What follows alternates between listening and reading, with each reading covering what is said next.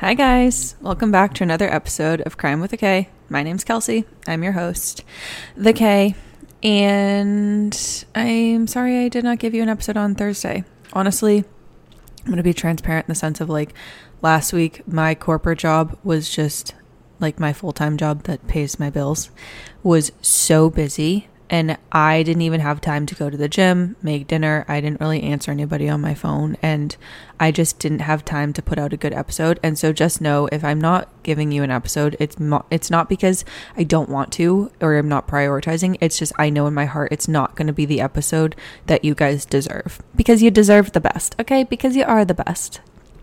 You're my people, and I love you, and I want to make sure every episode I give to you is a great, fantastic, fantabulous damn episode, because you're the best. So that's why you didn't get one Thursday. But going forward, you will get two in a row, two in a row. Oh God, you'll get 2 a week because I've caught myself up on all my work. And I have the next couple weekends to really sit down, dive in, and focus on the podcast, getting us back on track. And I really do want to prioritize it. So, coffee of the day, COTD. Oh my God, what is on my straw? Coffee of the day is, so I put an order in for New England Coffee. My people, I love them. I love their coffee. As you all know, peanut butter, banana milkshake, chocolate, wait, what is it? Peanut butter banana milkshake is my favorite flavor of coffee in the entire world. So good. It is so good. But New England Coffee said, Kelsey, we love bananas just as much as you. We're going to release a chocolate covered banana coffee flavor. Great. Wonderful. Thank you bunches. Thanks a bunch of bananas. No pun intended. But then I ordered that when I had no clothes, when I had no clothing, no furniture, no anything, because my peanut butter banana iced coffee was stuck with the movers on their truck. So I ordered more, and I said to myself, all right, since I have to order some, let's get not 3 bags of peanut butter banana milkshake, because Kelsey, you know you like that. Branch out, expand your horizons. So I ordered peanut butter banana milkshake, really expanded the horizon there, and s'mores and chocolate covered banana. Today I'm having the chocolate covered banana. It's good. It's good. I really like it. I enjoy sipping on it. It's a coffee I wake up and say, I can't wait to have that. But it does not top the peanut butter banana milkshake. And the reason is because you can just taste everything in the peanut butter banana milkshake. I'm literally giving these guys, I'm their spokesperson for this freaking coffee. They're probably you like it more than we do, and we own the company, okay? It's just so good.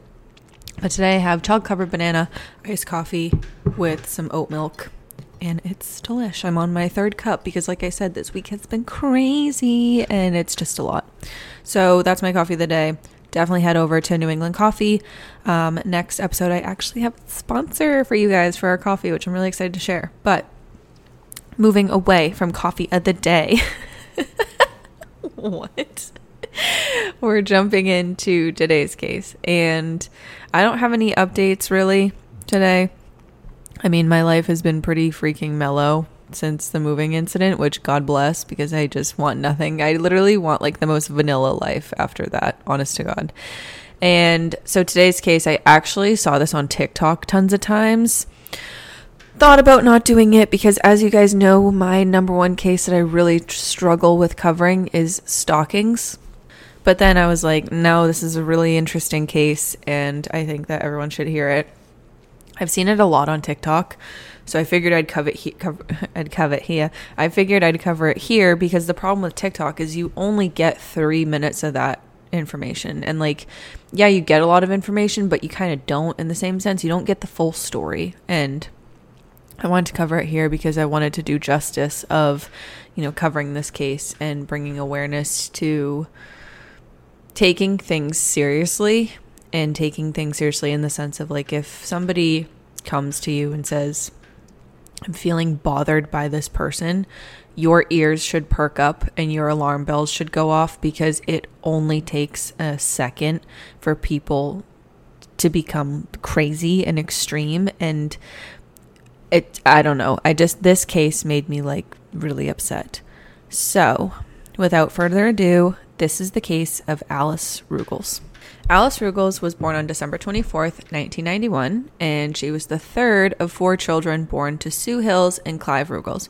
She had 1 sister and 2 brothers, and they lived in the quiet Leicestershire village. This also takes place in England, okay? So, like, the Worcestershire, Shermanshire, that stuff really confuses me, and, like, it shouldn't, because a lot of towns in Massachusetts are, like, based off of those, too, but, like, it kind of... So if I'm saying any of these wrong, I'm so sorry. Okay? I'm so sorry. Leicestershire village of Turlington. The family was very close with one another, and Alice was always somebody who she made her presence known in the family, but in a good way. She liked to play pranks on her siblings and her parents, and she loved to make jokes and crack jokes, and she had all this endless banter in the family group chat on WhatsApp. Her family and friends noted her to be just a natural entertainer. She really wanted to keep people laughing and happy and having a good time, and she'd actually grown up singing in school concerts as well as going and singing karaoke at all of her friends' parties, which I thought was so funny.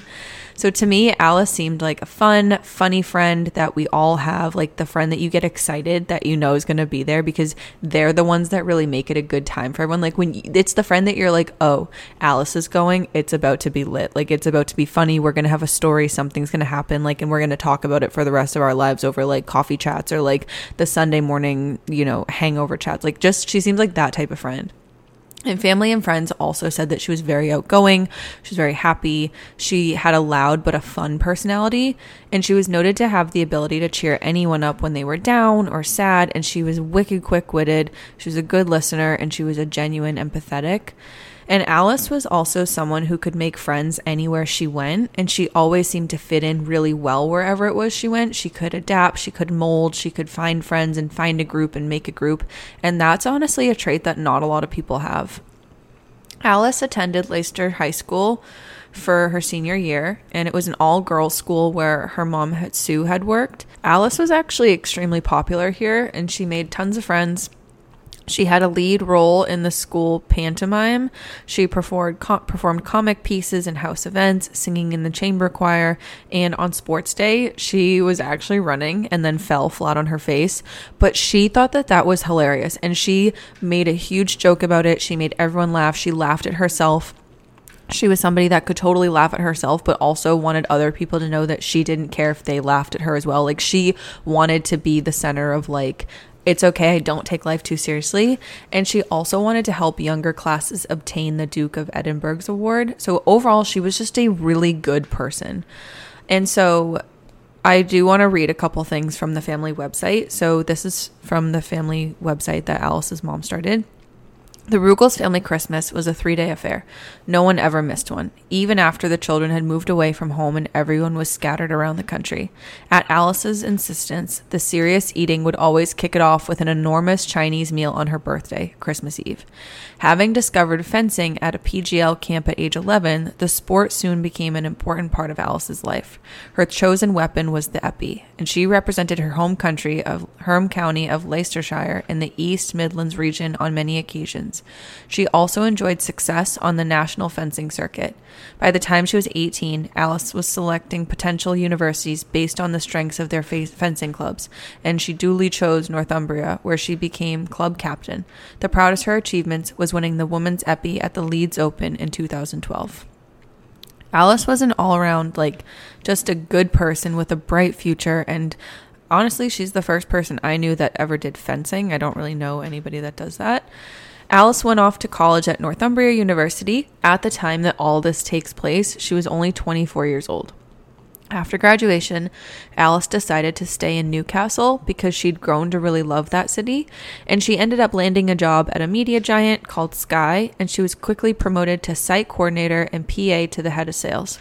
One of her colleagues wrote of her, quote, "You know, I'm not a man of many words, unless it was badgering you to get my laptop ordered, so I just wanted to list my best memories of you. Genuinely, the most horrific Mantuan accident I have ever heard. Ever. Absolutely awful. And hilarious in equal measure. You taught me the difference between foil, épée, and sabre. I still won't watch it at the Olympics. You are more sarcastic than me. Your sense of humor was second to none, so witty and sharp as a tack. Last, but definitely not least, you had the most infectious personality and brightened the office on a daily basis. I can genuinely say any day I spoke to you was a happier one for it. You never failed to make me laugh, and I'm a miserable sod. You could even do it via an email." And then he also attached an email from Alice, and the email attached read, quote, "Laptop wait time is directly proportional to how nice you are to me. Therefore, yours is due for delivery in 2074. Thanks, Alice." In early 2016, Alice began seeing Treman Dillon. Treman initially won Alice over with his attentive and caring behavior, but after a few months, Alice began receiving messages from other women who were telling her that, we're going to refer to him as Dylan, because that's what everybody called him, telling her that Dylan was wanting to start relationships with them, and that's some bum-ass behavior. That is a walking red flag. So Alice dumped his ass because she was like, I'm not doing that. Treman Dillon was a soldier serving with 2 Scots based at Penicuik, south of Edinburgh. Alice had been introduced to him online by a mutual friend while he was serving in a non-combat role in Afghanistan. They then met in January of 2016, spending a happy week together in Newcastle and another in Edinburgh before he returned to Afghanistan for his final 2-month tour of duty. After he came back to the UK in April, her friends and colleagues noticed that she was becoming very withdrawn, distracted. She was losing a lot of weight. She also stopped socializing. And she fell out with her housemates and moved to a new ground floor apartment in Gateshead. And she moved in with her new work colleague, Maxine McGill. During this time, Dylan had actually started to become pretty critical of her appearance and the way she lived her life, and of her friends and of her family members, so that she steadily became more isolated. He'd also taken control of her Facebook account by changing the password. She later ended up shutting that down and started a whole new one where he didn't have the password. Mind you, this is what narcissists do. So this type of behavior runs perfectly in line with that of a narcissist, which is a very scary and dangerous situation to be in. And oftentimes you don't know that you're in that situation until it's too late and the claws are in too deep and you can't get out. Dylan's behavior on Alice was taking a toll rather quickly, and just in a few months, Alice turned from the happy, bubbly, outgoing, vibrant person that she was to this sad, mousy, quiet, lonely girl. Her career and the work that she was doing was also severely affected, and her family noticed that she'd become very withdrawn and very unhappy. She did go on a family holiday to a cottage in Cornwall in July, and her family noticed her demeanor as unhappy, withdrawn, and recluse. Dylan later described that vacation as the perfect getaway. It was also around this time that Alice was contacted by another woman, one who Dylan had met on a dating site and pursued her. This is when Alice ended the relationship. Like we said earlier, she was no longer able to trust him.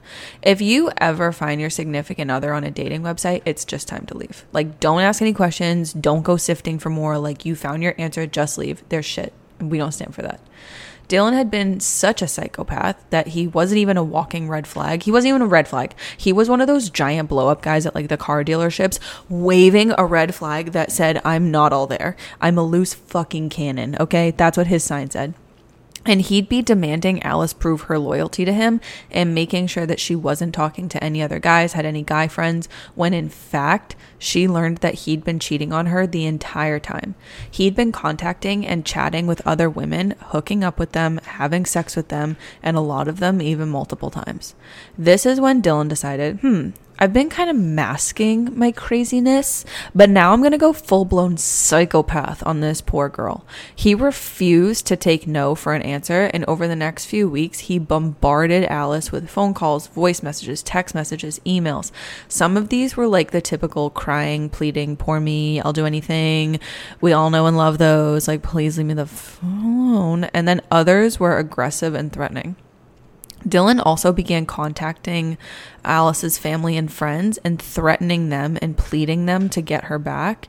In one message, Dylan stated that he was not used to being denied what belonged to him. I'm going to let you chew on that for a second. I'm not used to being denied what belongs to me. That is petrifying. No means no, and someone doesn't owe you staying with them. Everyone has a right to leave a relationship regardless of the reasoning, and you can't do anything about it. So Dylan, why don't you sit down and knock it off, and while you're at it, check yourself into a freaking mental institution, because you need some serious help, because something is not working correctly in your freaking brain, okay? During the months of August and September, I just got so good. During the months of August and September, Alice had received thousands of messages from Dylan. These came in the form of texts, emails, calls, voicemails, all from several different phone numbers and phones. This man was sold into T-Mobile's BOGO deal in order to torment this girl. In some of the messages, he professed his love and understood what he'd lost and how he'd never be the same. And then in others, he used emotional blackmail, such as crying, threatening to kill himself, threatening to harm himself. And then in others, he would get evil and scary and threatening, and even threatened to release inappropriate photos of Alice that he admitted to secretly taking of her. It seemed as though because of Alice breaking up with Dylan, this had caused him to become completely obsessed with her. At first, Alice was trying to be nice to him, and she was like, I'm not trying to be rude, I'm not trying to be mean. She was trying to let him down easy, and she felt bad that he'd been so heartbroken. And honestly, it wasn't in Alice's nature to be mean and cruel to anyone. Dylan knew that, and because of that, he began to use that to his advantage and use that against her and abuse that kindness that she'd had in her heart for him and for pretty much everybody. Mind you, this tells you the kind of person that she is that she's being kind to a guy that's a serial cheater and has treated her like absolute garbage, which God bless her, because if that were me, I would literally be like, okay, release my pictures, please. And actually, while you're at it, set up a dating profile online for me, since you seem to know how to work your way around those sites. Yeah, thank you very much. Then I would literally block this person on every single aspect, and I would not respond and shut them down. And so the fact that she was still engaging with him and being kind and apologetic, that just showed the type of person that she was, that she literally did not have it in her heart to be mean to anybody. She did not have it in her heart to even ignore anybody and like be hurtful. And that to me, like the fact that somebody can abuse that and then torment a person like that, oh God, no. And then Alice finally was like, okay, I've had enough. I've let this go on for months. And that's when she started to ignore his messages. He again went to her family members and friends. He was trying to influence them, to influence her to get back together with him or talk to him and work it out. Dylan had also hacked into her social media, and it became clear that he was reading all of her messages, so he knew who she was speaking to and where she was going.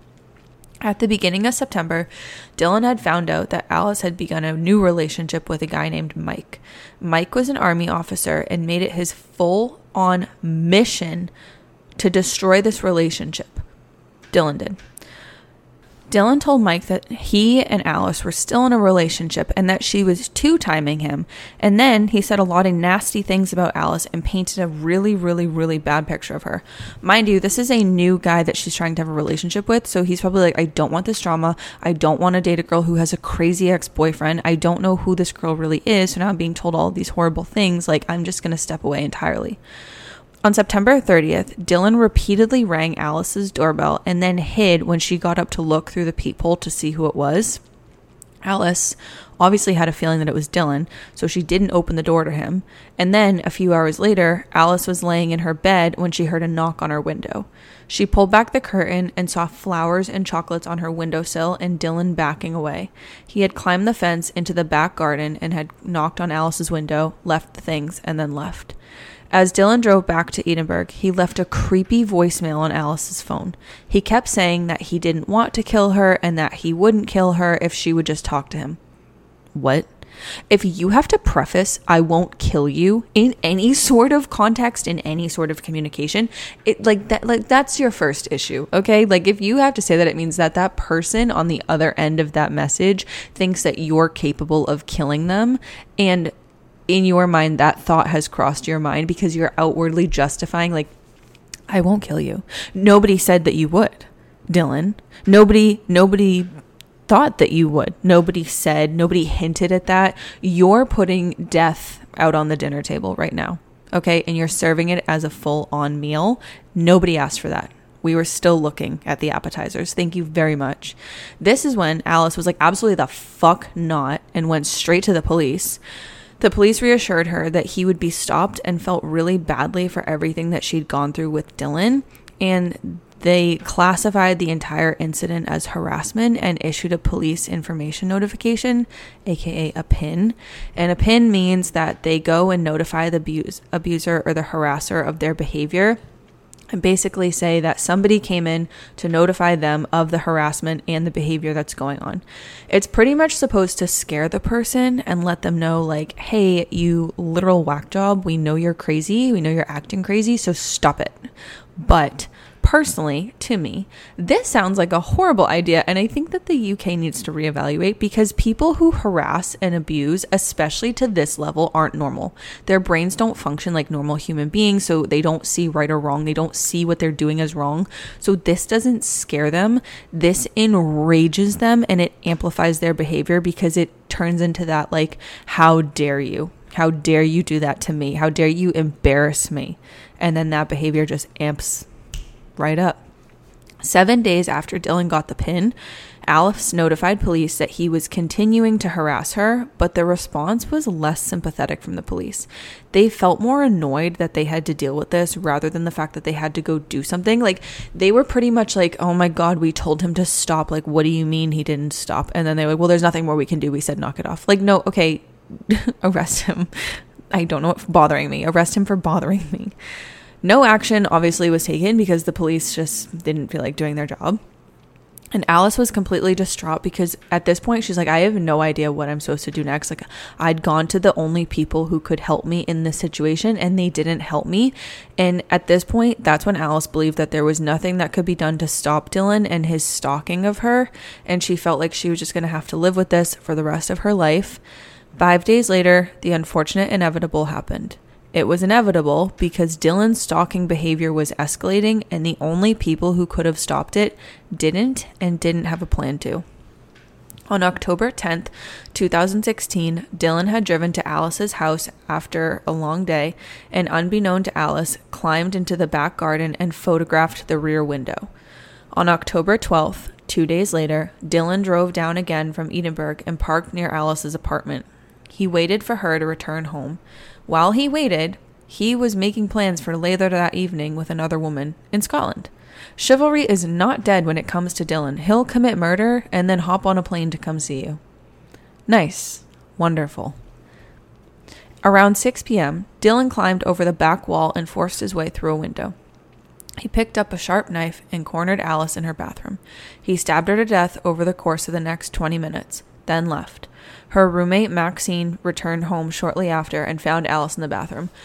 Honest to God, I cannot even imagine that scene or that feeling when you walk in to your roommate knowing the entire backstory of this crazy ex-boyfriend who's not going away, knowing that the police refuse to help you, and then walking in and seeing that. Like, knowing all of that, you know exactly what happened, and I cannot imagine the pain or the emotion that you would feel seeing that, because you know right off the bat who did that and what happened. And that, to me, that's what made this case so horrific, is like stalking. I'm telling you, it's the scariest thing to me because you have no control. And then when you have a police department that doesn't step in, and a lot of times they don't step in with stalking. I worked at Dunkin' Donuts. I think I shared this story before, but I worked at Dunkin' Donuts pretty much from high school all the way through college, but I worked at a different one the summer after I graduated college before I moved to Korea. And there was a woman, she came in and she was a regular, and she had a twin sister who was murdered by her stalker. And she went to the police and basically was like, I have this guy, he's following me, he saw me out in public, and now he's obsessed with me, he's taking photos of me, he's printing them of me, he's watching me in my house. And the stalker ended up having that mentality that was like, if I can't have you, no one can.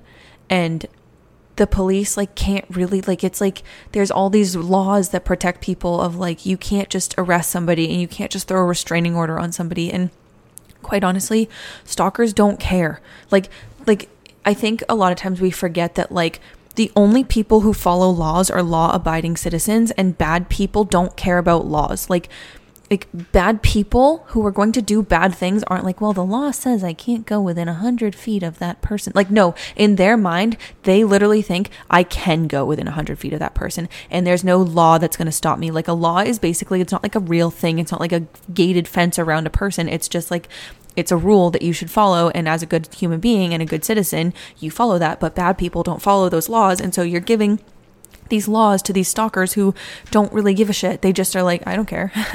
I can go. There's no police around her right now. She's standing in the middle of a parking lot. And like, that's what's so scary. That's why I get so scared of stalking. It's like my biggest, like, I have such a hard time covering these because I'm like, I don't know how you stop a stalker. Anyways, back, my God, I need a drink after that. So back to the case. Thanks to Maxine, because she pretty much walked in, saw what happened, and she held herself together enough to go to the police because she knew the entire backstory. She called the Northumbria police, and Dylan was arrested back at his army barracks just a few hours later, and he was caught by the army police trying to climb over the wall to leave. And Dylan, you wouldn't have had to do so much climbing over walls and fences if you would just relax and accept your breakup, okay? He initially played stupid and denied any and all knowledge of Alice's death, but there was so much evidence because, again, he's a narcissist and they have no regard for anyone else and they think that they're invincible. So he was saying and doing whatever he wanted, putting it in writing, putting it in voicemails, putting it in letters, putting it in text, that he was immediately arrested and placed at the scene. In court, Dylan was completely unemotional and also had super amounts of arrogance. He denied the murder, but then he tried to argue that Alice was the one who attacked him because he was the one breaking up with her. The jury was like, no, you're wrong. Guilty with a capital G, and he was sentenced to life in prison with a minimum of 22 years. Alice did not recognize the amount of danger that she was actually in, nor did her friends or family. We all have crazy exes or crazy guys or girls that we've gone on dates with, and unfortunately we live in a world that tells us to be quiet about it and ignore it and be kind rather than understanding the true brutality of it. And this next part I'm also taking from Alice's mom's website. Quote, the judge's sentencing remarks addressed to Dylan at the end of his trial provide a grueling description of what happened on the night of September 30th to the day of the murder. Quote, you went to her flat. She was alone that night, and what you did will have terrified her. You knocked on the door on 3 separate occasions, each time slipping away, and then you climbed over the wall into the rear yard, knocked on a bedroom window as Miss Ruggles lay in her bed. She looked out of the window to see you backing off, having left flowers and chocolates. As might be expected, she was shaken and scared by that incident. You then left a voice message telling her repeatedly that you did not intend to kill her. You were harassing her. You were stalking her. You were destroying her. And the night Alice called 101, that's their 911, as is evident from the recording of the phone call, which is in the public domain, she was calm and polite, almost apologetic. The officer explained that she could go to a solicitor and take out an injunction, which essentially would be a restraining order, or that the police could issue a police information notice, a PIN, which means, quote, if he ever comes near you again or contacts you again, he'll be arrested. So which would you prefer? To which Alice can be heard saying, quote, can I try that option, please? Alice believed herself to be protected and had regained her old self-confidence. Actually, a PIN notice carries no legal weight. Meanwhile, the police warning was communicated to Dylan in his barracks by his army superiors on October 3rd. Colleagues, friends, and even a general public practitioner had also told him not to contact Alice. Despite all of this, he immediately sent her a parcel containing a letter and some other items. The letter complained that she had, quote, called the police on him and that he was now facing the repercussions, including that they had taken away his laptop, iPad, and phone, which was a lie. He went on, quote, I'm in a lot of shit now, but hope you feel happy now. I'm sending you everything I have that reminds me of you as you belong to another man, wishing you to a happy life. I will never come into your life again. And I'm just going to continue because this is all from the parents' website, and I think it's important that you guys hear it from them. Sadly, Alice's story is not a one-off. It is a typical story illustrating the link between coercive behavior and stalking. During their brief relationship, Alice had always thought that Dylan had looked out for her, but the reality was that he had always been trying to manipulate her as well as her friends and her family. He made negative comments about her personal appearance to undermine her confidence. He stoked up minor disagreements between her friends and persuaded her that she was better without them. He sent messages to her mother telling her what a horrible person her daughter was. All the time, he emphasized to Alice how much he cared about her and he would look after her. In a few short months, Alice had lost all of her self-confidence and felt she had no friends left. Once she split from him and started to take control again, she began to return to her old self. This is the point where Tryman Dillon's coercive control turned to stalking. Many ex-partners will exhibit stalking-type behavior to try and win their partners back, and not all of them, but some, will become obsessive. When warned by the police, around 50% of stalkers will immediately stop the behavior, but the other ones that do get the warning do not. Like Dylan, can be extremely dangerous. Stalking, in these cases, is murder in slow motion. For Alice's family, the key question is this. If another Alice presented herself to the police today, would the outcome be any different? Encouragingly, lessons have been learned as a result of Alice's case. Many police forces have been working hard to implement procedural change and update training for frontline officers. In 2018, the CPS and National Police Chiefs Council, the NPCC, introduced a new protocol on the appropriate handling of stalking or harassment offenses, aiming to ensure that the criminal justice system identifies patterns of behavior that amount to stalking or harassment for what they are, rather than looking at incidents in isolation. One result of this is that pins are no longer used in stalking cases. Like I said earlier, it just enrages them. But there's plenty of work still to be done. Alice's Domestic Homicide Review, published in 2019, made 20 recommendations aimed at national, regional, and local bodies, including the Home Office and the Ministry of Defense.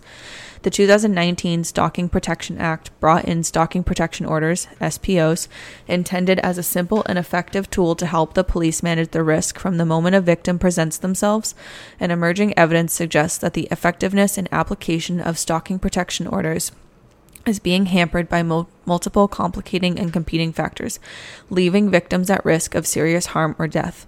We are now campaigning for an urgent and comprehensive independent review of SPOs. We also continue to campaign for a statutory framework to deal with serial stalkers. In Alice's case, the court also heard how a restraining order had been taken out against Dylan by an ex-girlfriend in Kent 3 years earlier. This was because after she had split up with him, he had tracked her down and spat in her face in the street. At the time of Alice's phone calls, the Northumbria police had no knowledge about the earlier restraining order. If they had this, they might have acted differently. Since its inception, our trust has been doing all it can to raise to public awareness of the dangers of stalking, particularly among young people.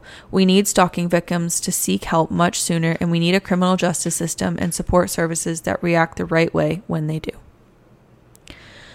That is the case of Alice Ruggles, and I wanted to share that because I think it's pretty powerful coming from her parents, and I don't want to take away from that because they have a whole website set up and everything for people who've dealt with stalking or people who are being stalked or people for looking for support groups or more information on the case.